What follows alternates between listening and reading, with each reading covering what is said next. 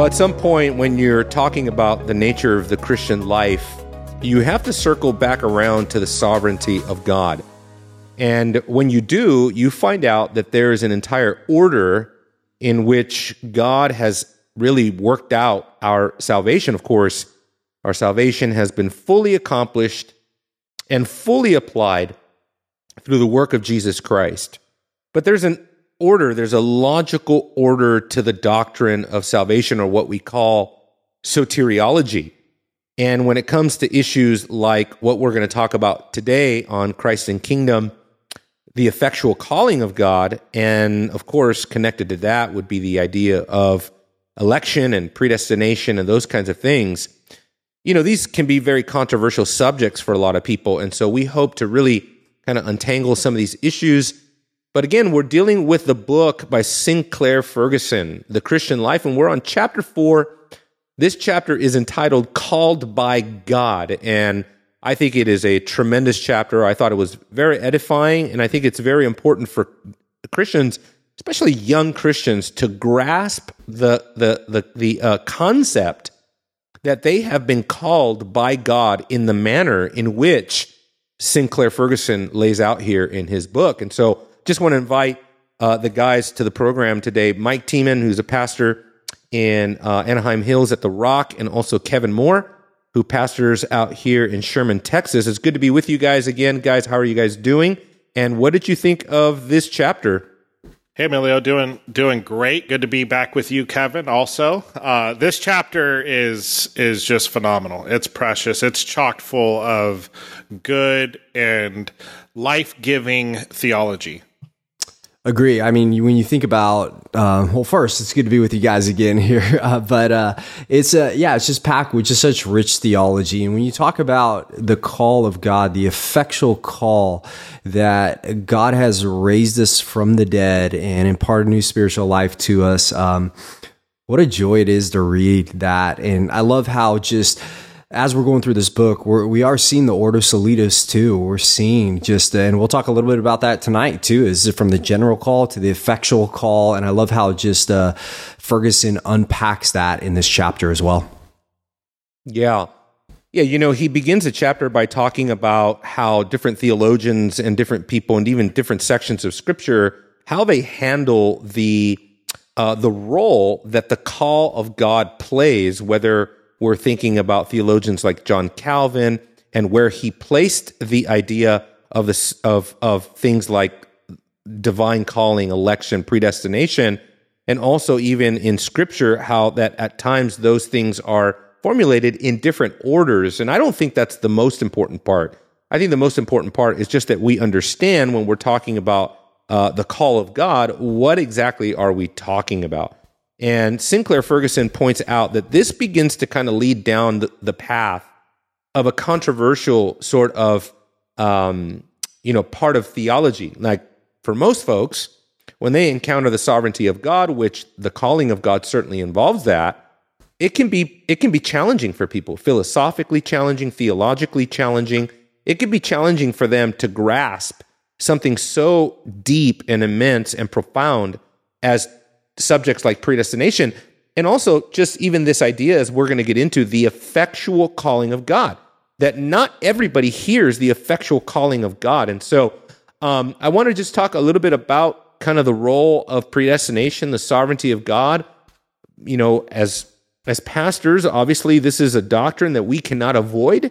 I've actually been in a church where a pastor completely avoided an entire section out of Romans 9 that dealt with the sovereignty of God and just completely skipped over an entire portion there of Scripture so he wouldn't have to tackle the sovereignty of God. And I thought, wow, that's a shame, because as a young Christian, all I wanted to know was, what does this mean? What is Scripture teaching right here? And so, guys, maybe Kevin, you can start off just like, how do you walk people through the controversy of this as you encounter a person who is maybe young in the Lord, or maybe even older in the Lord, but just not really exposed to Reformed theology, predestination, election? How do you handle someone like that, and what do you do? What's your approach there? I mean, I think for so many people, and I think we can all testify too to the fact that this is something that we've worked through. And so just being gracious, coming alongside of them. It's so easy just now that on the other side and looking at that and embracing the 5 points, saying, look what the Bible says, isn't it clear? But to hear people say, well, I thought I chose Christ. Didn't I put my faith in Christ? And to walk them through that and say, yes, you were raised from the dead. The call came out. The Holy Spirit raised you from the dead. You were born of the Spirit, and he did this through the Word of God, and God imparted new spiritual life to you. As Ephesians 2, you were dead in your trespasses and sins. And so I think for me personally, just knowing how it took me probably about a year and a half to really work through this and the objections and just saying, well, I don't get that. And then the objection of like, well, if God chose me, that means he didn't choose somebody else, and wrestling through all that. And so when I do encounter somebody who is working through that, I try and be again, first and foremost, point them to the Word of God, but also come alongside of them and answer any questions that they do have. And just say, hey, as a pastor, I'm here to help you. I'm here to disciple you. And what I want to do is I want to show you clearly what the Word of God says, and I want to come alongside you and do that. Yeah. Yeah. Amen. And then, Mike, maybe unpack for us how you have tackled this in the past, and maybe what scriptures, you use, and, how do you approach scripture? Because you can't compromise what the Word of God says, but at the same time, you don't want to necessarily stumble people in their mind and their theology. And I think there's something to be said about that, right? We've all heard of the cage stage Calvinist that doesn't care what anybody thinks or believes or where they're at. But really, as you get older in the Lord, hopefully you get a bit more seasoned, a bit more wise, a bit more prudent, a bit more gracious in the way that you do things, right? How can we have that balance, Mike? And what kind of has been your experience and what you've done? Yeah, great question. I love what Kevin said. I think he said it so perfectly, and not really much to add to that. But as pastors, we need to give people space and room to grow, right? This process of sanctification is a process. It's not an overnight thing. And that even takes place in our mind and our theology.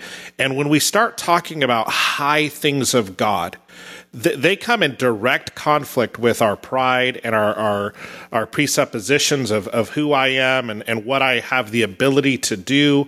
And they haven't worked out that theology. They haven't wrestled with it to that extent. And giving people just room to breathe without going just full-blown cage stage on them is gracious, and just be patient with them. Shepherd the flock of God that's among you, right? Like, we don't need to beat them. At the same time, we don't shy away from teaching the clear passage of Scripture that's in front of us. And when it's dealing with predestination, when it's dealing with these so-called controversial issues, we bring them with grace and clarity, and allow people to work through them. Now, there's a young man that I've been talking to that is very opposed to everything we're going to talk about tonight, and he's wrestling through it. And he said the other day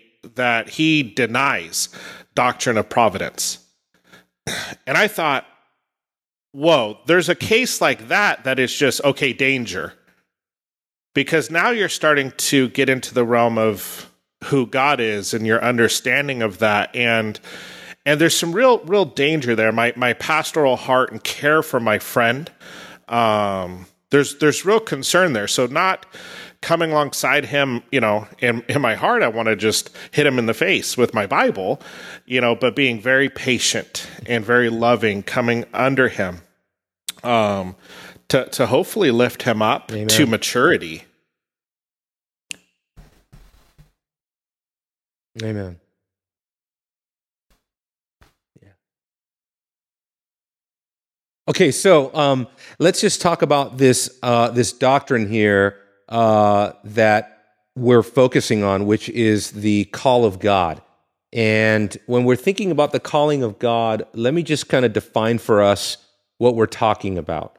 We're talking about that God calls out not in the sense of something even Sinclair Ferguson is going to actually tackle, is the idea that God sometimes calls you to a vocation and to those kinds of things.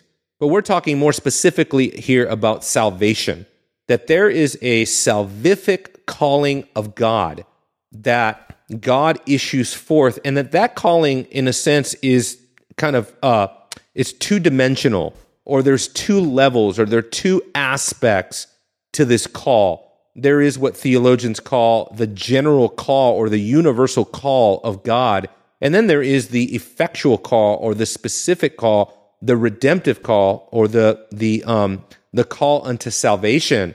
And that, of course, only goes out to those and that would, of course, repent and respond and believe.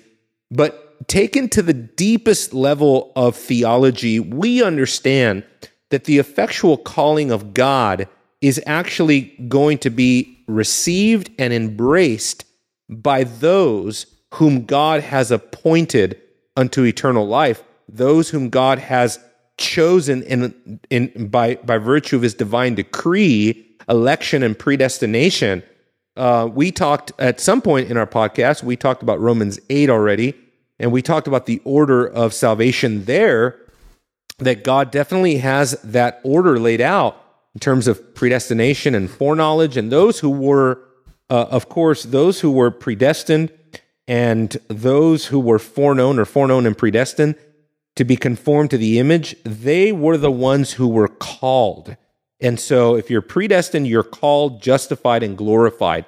That is Paul's order. And so when we're talking about this sovereign calling of God, this is what we're talking about. We're talking about a two level calling. There's a universal call of the gospel. It goes out to every sinner, every person. And a lot of times I like to focus on evangelism specifically.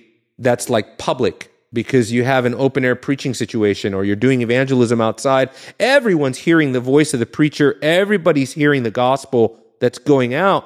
But it's remarkable that there are only some, few if any, that will actually hear that call, and that God is going to powerfully call them unto himself in salvation. And so that really is what this calling is all about. And then maybe in addition to that, just to prime the pump a little bit, Sinclair Ferguson is going to point out, which I think was so important, that it's not just about being called and understanding that, but what is the calling for ultimately? And the calling is a calling unto salvation, yes, but it's a calling unto a life of sanctification, and ultimately it's a calling unto heaven. So I think that's just important for us to kind of lay out as we kind of proceed into this discussion deeper. But when it comes to, this book, Sinclair Ferguson, I just think he did a masterful job kind of weaving all these themes together. But he begins with two very important passages, and I'd like for you guys to kind of read them for us, and then we can kind of interact, or you guys can explain them for a bit and we can interact with them. The first one is 1 Peter chapter 2, verse 9. The other one is John 10, verses 2 to 5. And so, Mike, if you want to quickly read that text for us and then kind of elaborate there on its meaning. Yeah, for sure. 1 Peter 2, 9 says, "And you are a chosen race, a royal priesthood, a holy nation, a people for his own possession, that you may proclaim the excellencies of him who called you out of darkness and into his marvelous light." And you could break this passage up into 4 or 5 different sermons. This is rich with Old Testament imagery, going back to Israel. You're a chosen race, a royal priesthood, a holy nation, a people for his own possession. Right? That's Old Testament imagery as Peter is writing this. But the purpose that Sinclair is really hitting on here is this, that you may proclaim the excellencies of him who called you, right? That's referring to God who called you out of what? Out of darkness. He already said back, what was it, in the previous chapter, that he called you from ignorance in chapter 1, verse 14. He called you from ignorance. Here he's calling you from the power of darkness into his marvelous light. He goes on, and once you were not a people, but now you are God's people. Once you had not received mercy, but now you have received mercy. Right? This is that effectual call of God that took us out of darkness, out of ignorance, out of our sin, right? From an unsaved place to a regenerated place. And this places that whole thing upon God's doing, God's calling, that took place on our behalf. This is that effectual call of God that now brings us into the reality of being a chosen race, a royal priesthood, a holy nation, a people for his own possession. Yeah, I'll read. No, absolutely. Go ahead, Kevin. You can add whatever comments you'd like to. Yeah, I was going to read too from John 10, just kind of piggybacking off what Mike said in John chapter 10, verses 2 through 5. He says this, "But he who enters by the door is the shepherd of the sheep. To him the gatekeeper opens, the sheep hear his voice, and he calls his own sheep by name and leads them out. When he has brought out all his own, he goes before them, and the sheep follow him, for they know his voice. A stranger they will not follow, but they will flee from him, for they do not know the voice of strangers." And you're talking about the effectual call that, again, the sheep hear his voice.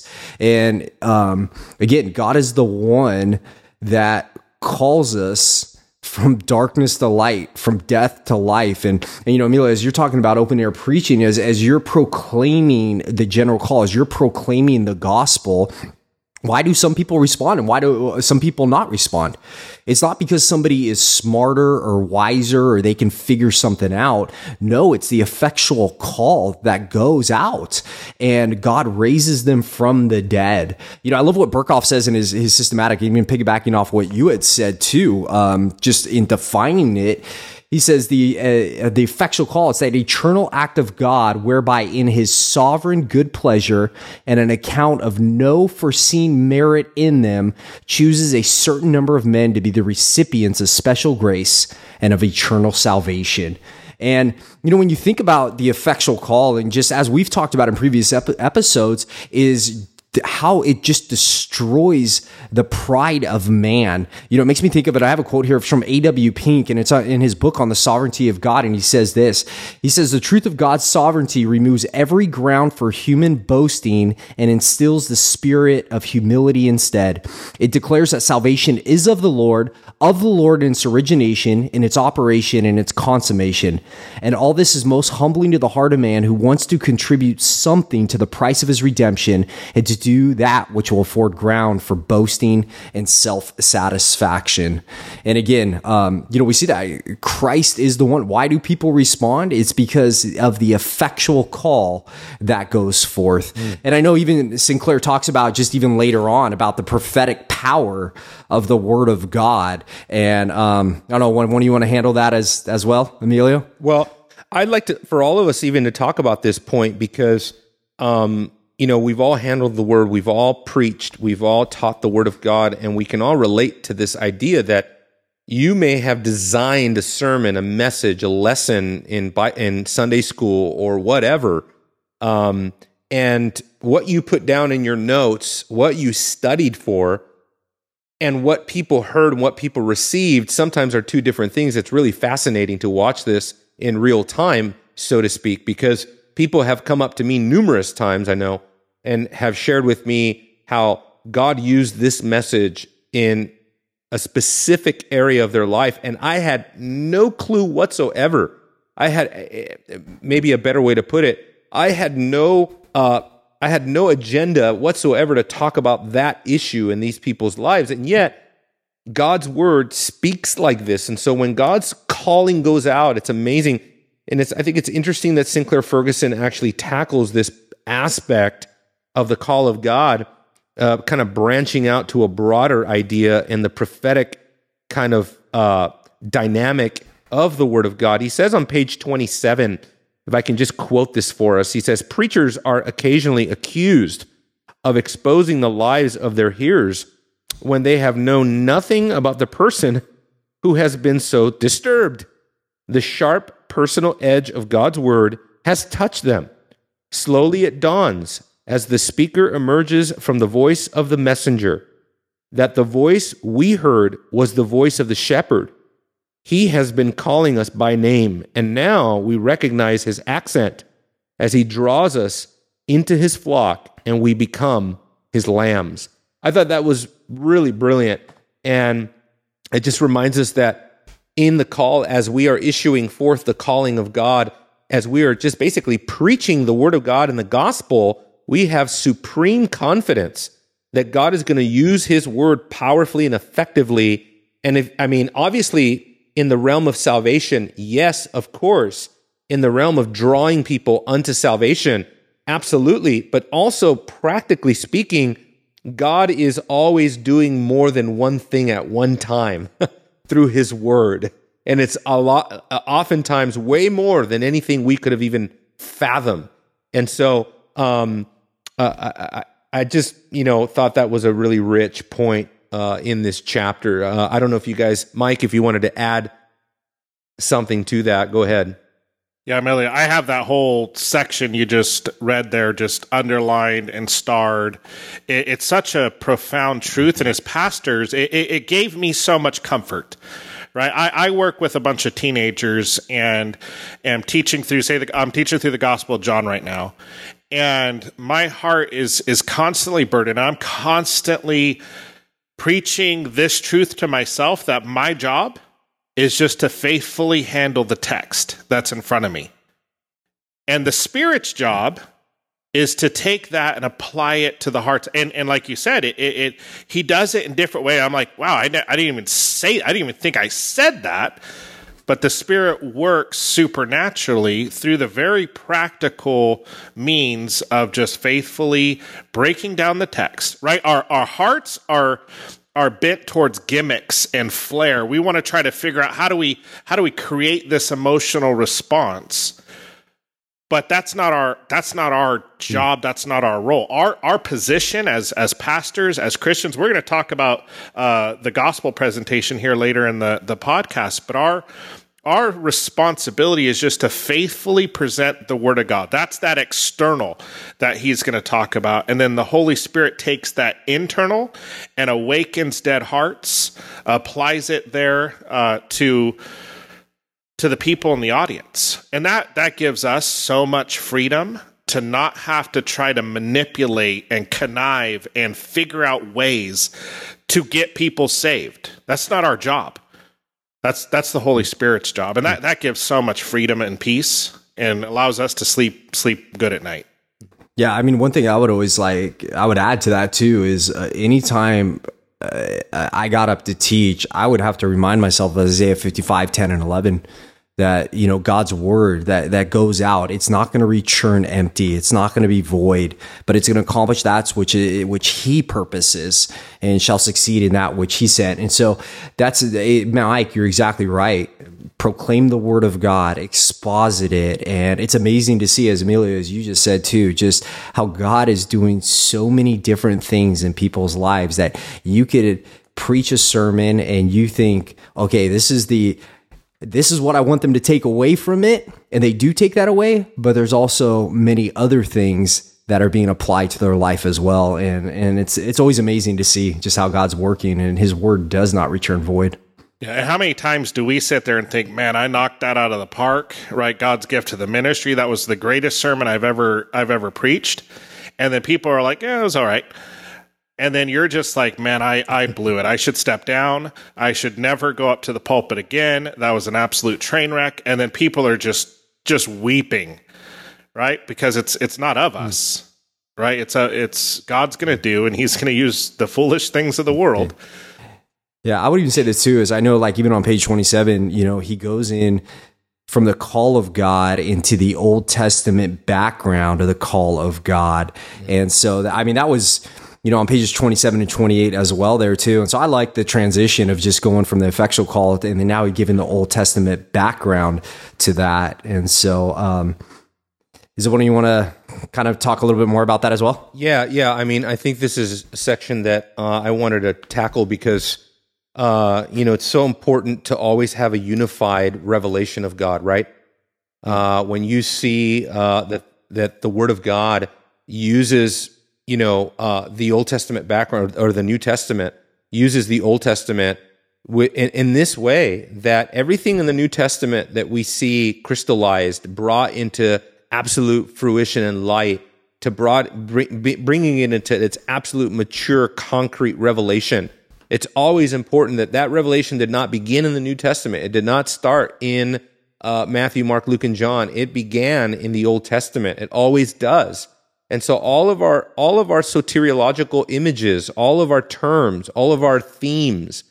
Earlier, Mike, you quoted 1 Peter, right? And there in 1 Peter chapter 2, that entire section is a massive biblical theological section, meaning biblical theology, meaning the storyline of the Bible, the organic unity of the Bible. And so it's no different with the call of God. The call of God, we see the call of God in many narratives in Scripture, whether it's the call of Abraham out of the Ur of Chaldees. God singled him out sovereignly out of all the pagan world. He called one man and began a nation through him. And then Israel, of course, they were called by God to be his people. He singled them out and he set his love upon them. Deuteronomy chapter 7, of course, he put his love upon them for no other reason other than his good pleasure, just because he loved them.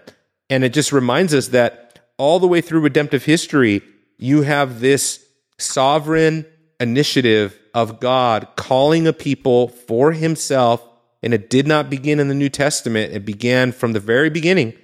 And Sinclair actually points out also that in that Old Testament time, the prophets would often lament the fact that as the calling of God, so here you kind of get the dynamic of both, right? You get the general calling in the Old Testament and the salvific, calling, the effectual calling of God, because in Isaiah 65, Isaiah 64, in Jeremiah 7, in Jeremiah 35, repeatedly the prophets are lamenting the fact that the people did not want to respond to the call of God. But we know that in the same books, Isaiah, Jeremiah, and all the prophets, we know that in that same book there is an unmistakable theme of calling, an unmistakable theme of God choosing a people for himself as he calls out to them. It is always the remnant that responds. Amazing, because Mike Tiemann and I recently, we went to the Shepherds Conference, and the theme of the Shepherds Conference was the remnant. And you know what? So many of those messages were really good to point out that God has always had a remnant, and it's always the remnant, which essentially is coextensive with the elect, that respond to the effectual call of God. So we can just go so far into this Old Testament background, but I just want to point out how that it just shows us the organic continuity between old and new regarding the calling of God. And so I don't know if you guys want to add something to that Old Testament background, but I thought next we would talk about the general calling. Mike, you want to say something? No? All right. Well, Kevin, here's the deal. There's also a general call, right? And that general call, how would you really describe that? I mean, I think it's important that, like Sinclair Ferguson on page 29 of this book, he makes this analogy between, God's call as a constant thing, right? Because it's found in creation. So in a sense, it's always like God is always speaking to man. And so you want to talk about that a little bit, the general call? Yeah, absolutely. Yeah, as you said too, God is always speaking to man. I mean, we got Romans chapter 1, Psalm 19, Acts 17. God commands all men to repent. And if I could define the general call, it's the gospel proclamation that goes out calling every man to repent and put their faith in Christ.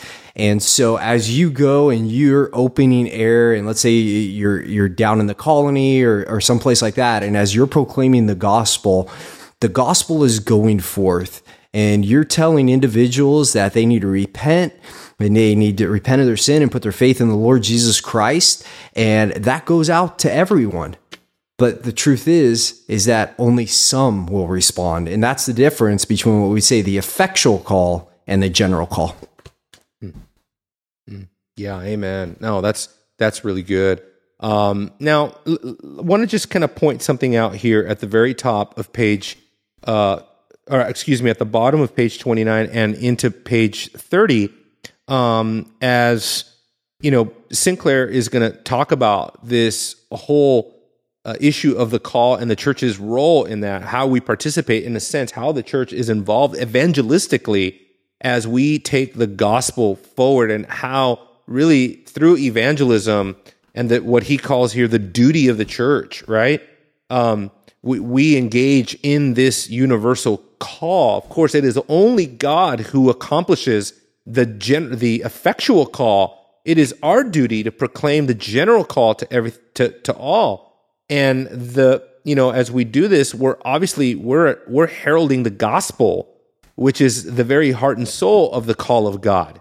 And so, Mike, maybe talk a little bit about that in terms of evangelism and important components to the gospel, in terms of when we say we are calling men and women, what is this call? What does it consist of? Yeah, well, let me kind of start by just quoting Sinclair Ferguson here. On the bottom of page 29, it says, in addition to the general revelation of God to mankind, the word of the cross is also to be preached to all men.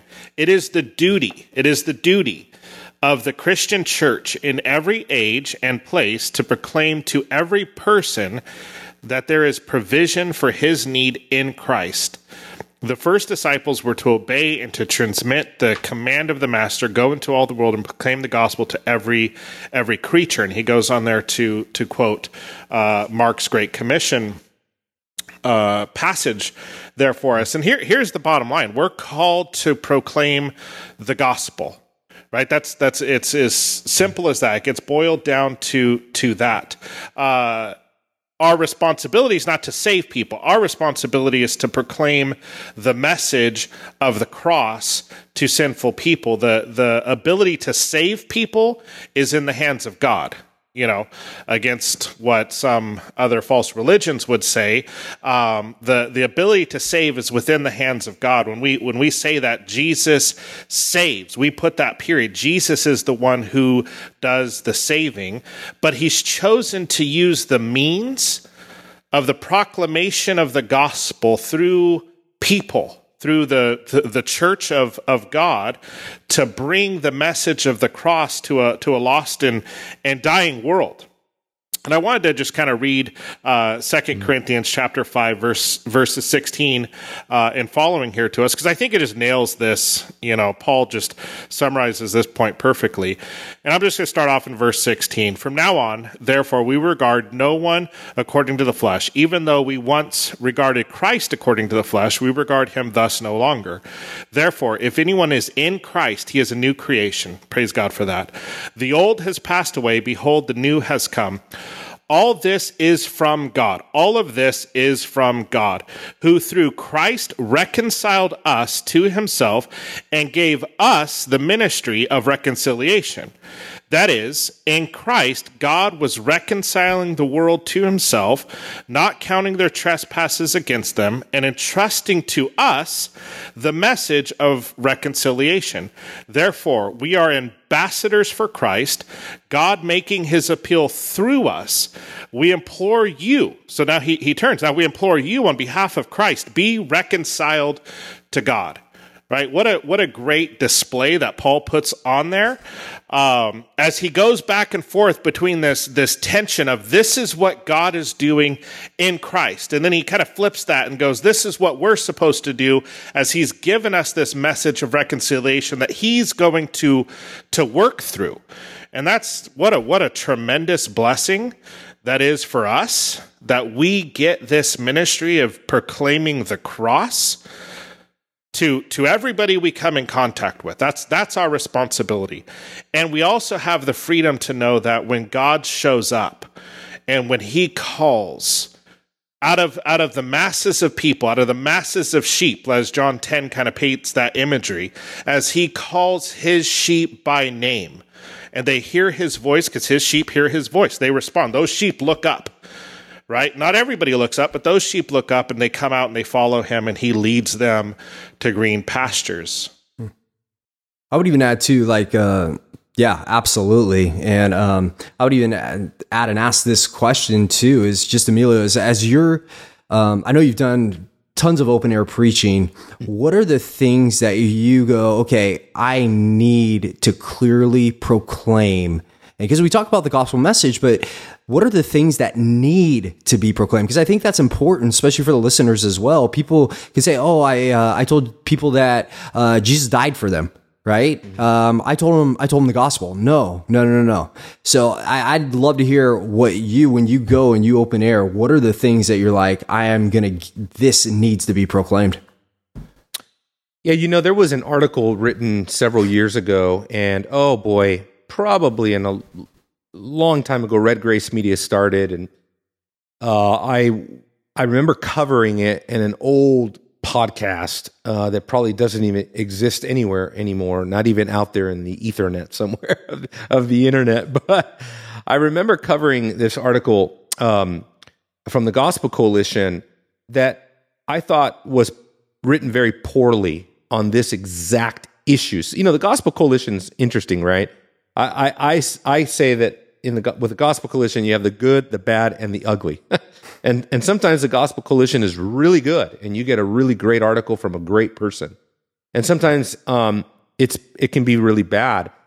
And in this article, this was on evangelism, and it said that we need to be careful not to try to, in a sense, check off boxes when we're talking to people, and that we have to mention their sin. Oh, we need to mention they need to repent. Oh, we got to mention they need to put their faith in Jesus.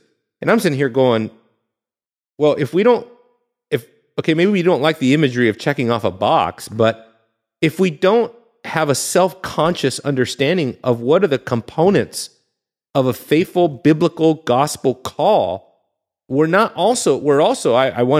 remember responding to some degree as saying we also don't just want to have a relationship with people. We're also not there to check off the box of friendship evangelism, okay? Preach the gospel if necessary, use words, that kind of thing. No way. I remember years ago, I had Phil Johnson speak at a conference for me, and I asked him to do the necessary components of a gospel call. Well, he got to the pulpit and preached a completely different message that had nothing to do with what I asked him to preach. It was one of the best messages I've ever heard, even though he did not submit to my request to preach that message. and I was so grateful. I've never been so thankful to be so disappointed. But, because I really wanted him to articulate a little bit of what I'm going to say right now. And that is that a faithful gospel call includes the following. Louis Berkhoff has this. I think maybe Gruda might have this in his systematic theology. But you must address the issue of sin. You must bring up the remedy of sin, which is the work of Christ on the cross. And there must be a summons, a calling. Ironically, here we are talking about the call. There must be a call to repentance. And in addition to that call to repentance, there needs to be a promise, a setting forth a promise of reward, which is eternal life.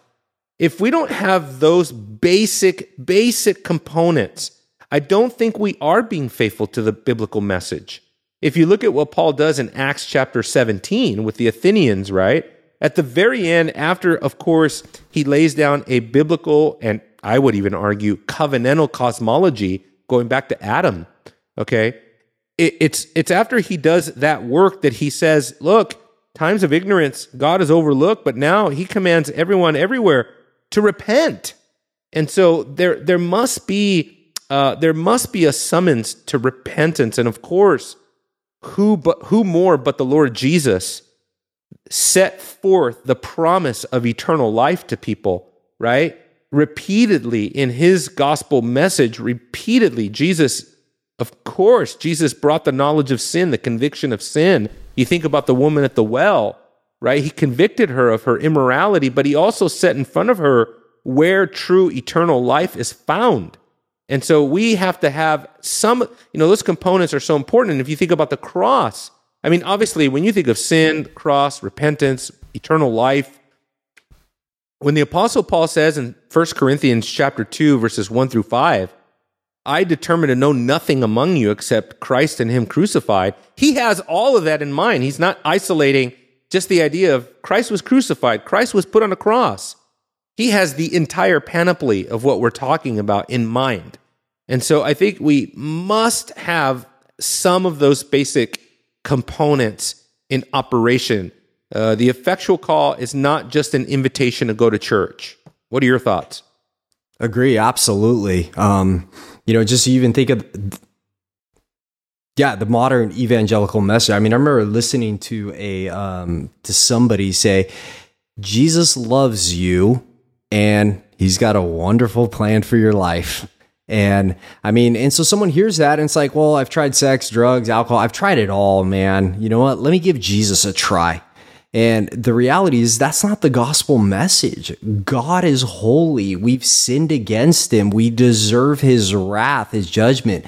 But Christ came, lived a perfect life, died on the cross, was the propitiation for our sins, satisfied the holy and righteous wrath of God, rose from the dead, is ascended at the right hand of God, and he's going to be returning in glory and power, and he will judge the world in righteousness. And you're either found in him, your sin has either been paid for on the cross as a substitute, penal substitutionary atonement, or you will pay the penalty for your sin, which is eternity in hell. And again, that's the gospel message. The gospel message, I think you're absolutely right, isn't, hey, come to church. And then who knows what church even some people are going to, and who knows if they're going to hear the gospel. That's just the reality of the situation. And the gospel is not, God has this wonderful plan for your life. That is not the gospel. We have sinned against a holy God. Yeah, I think this is such an important conversation because we live in a culture that is absolutely opposed to offending people, right? Like that is the chief ethic. You just do not offend people, right? And to call them sinners, to call them to repentance is absolutely offensive. Well, let the offense reign, right? Let it sit heavy upon their conscience, and we're not going to make friends with everybody. We're not going to make friends with our culture. In fact, they hated Jesus. They're going to hate us. They persecuted him. They're going to persecute us as well. And we need to get this distinction of the definition, the necessary components of the gospel right, because we see so many pastors just going left and right of this issue to try not to offend people, not to, get beat up in the foyer after the message because they said something that maybe offended somebody's identity.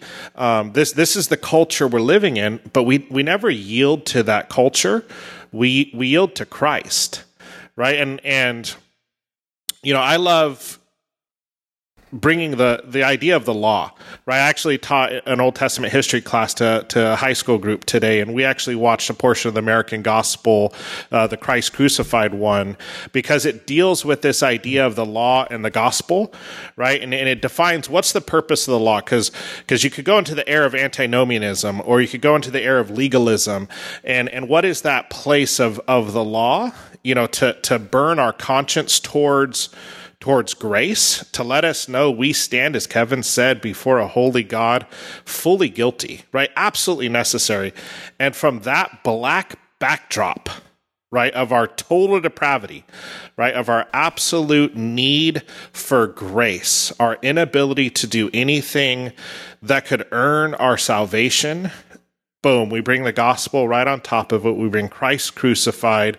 We bring the call to repentance.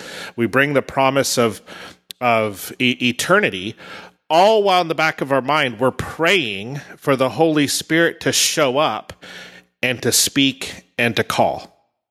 Yeah, amen. Amen. No, that's a good way of putting it.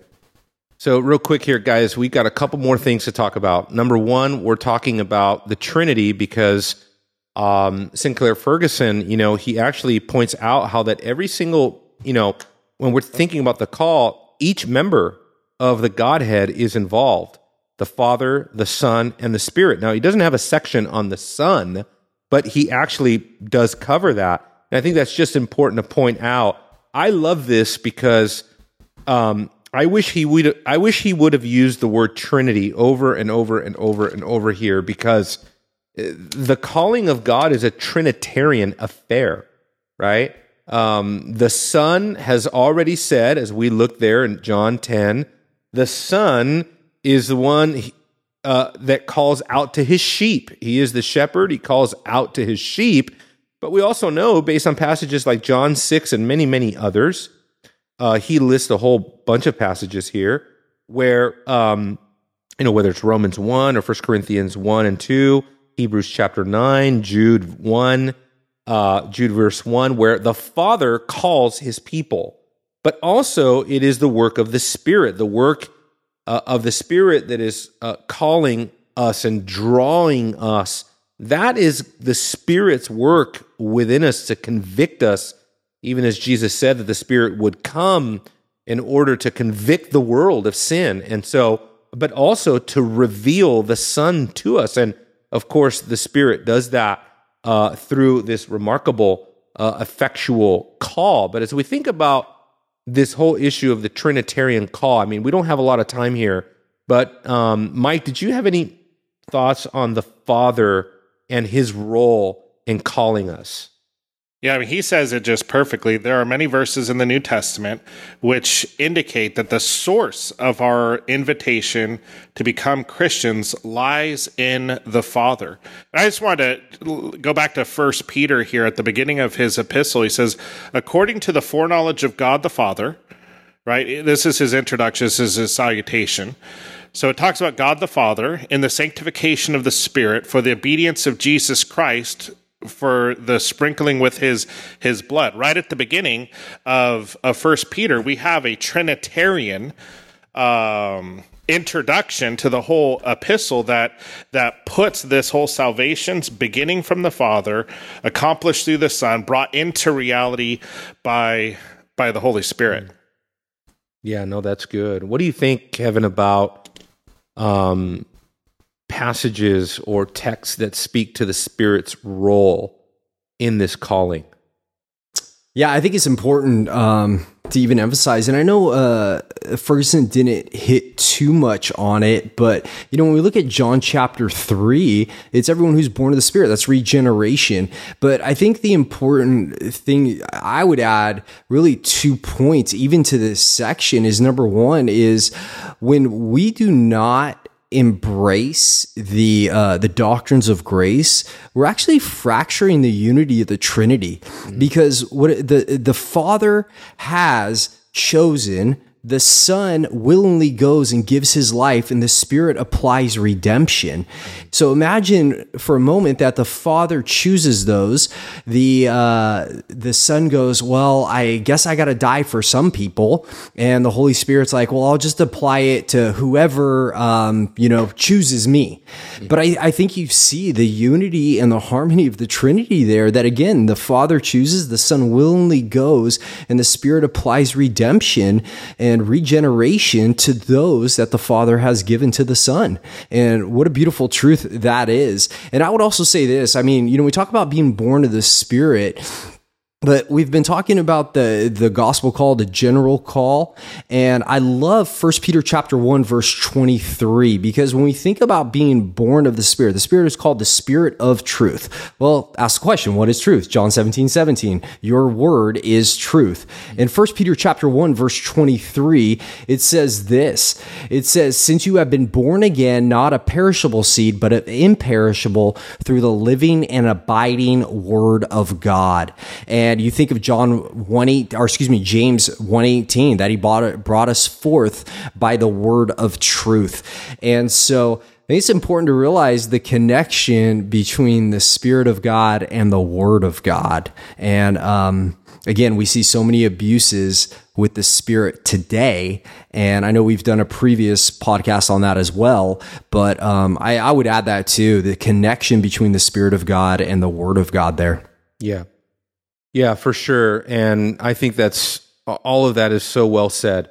Just to kind of bring it home, guys, because I know we're coming close to the time for us to close, but Sinclair doesn't end this chapter without reminding us that the whole purpose of his calling is both to make us holy, and it's also to bring us to heaven, which I thought was just remarkable. Maybe I'll just close with a quote where at kind of the middle of page 33, second paragraph down, Sinclair Ferguson, says this. He says, we have neither claim nor right to God's gracious summons, what he's talking about, any more than the unformed mass of darkness and chaos in the primeval time can lay claim to the voice of God to bring light and form and form order.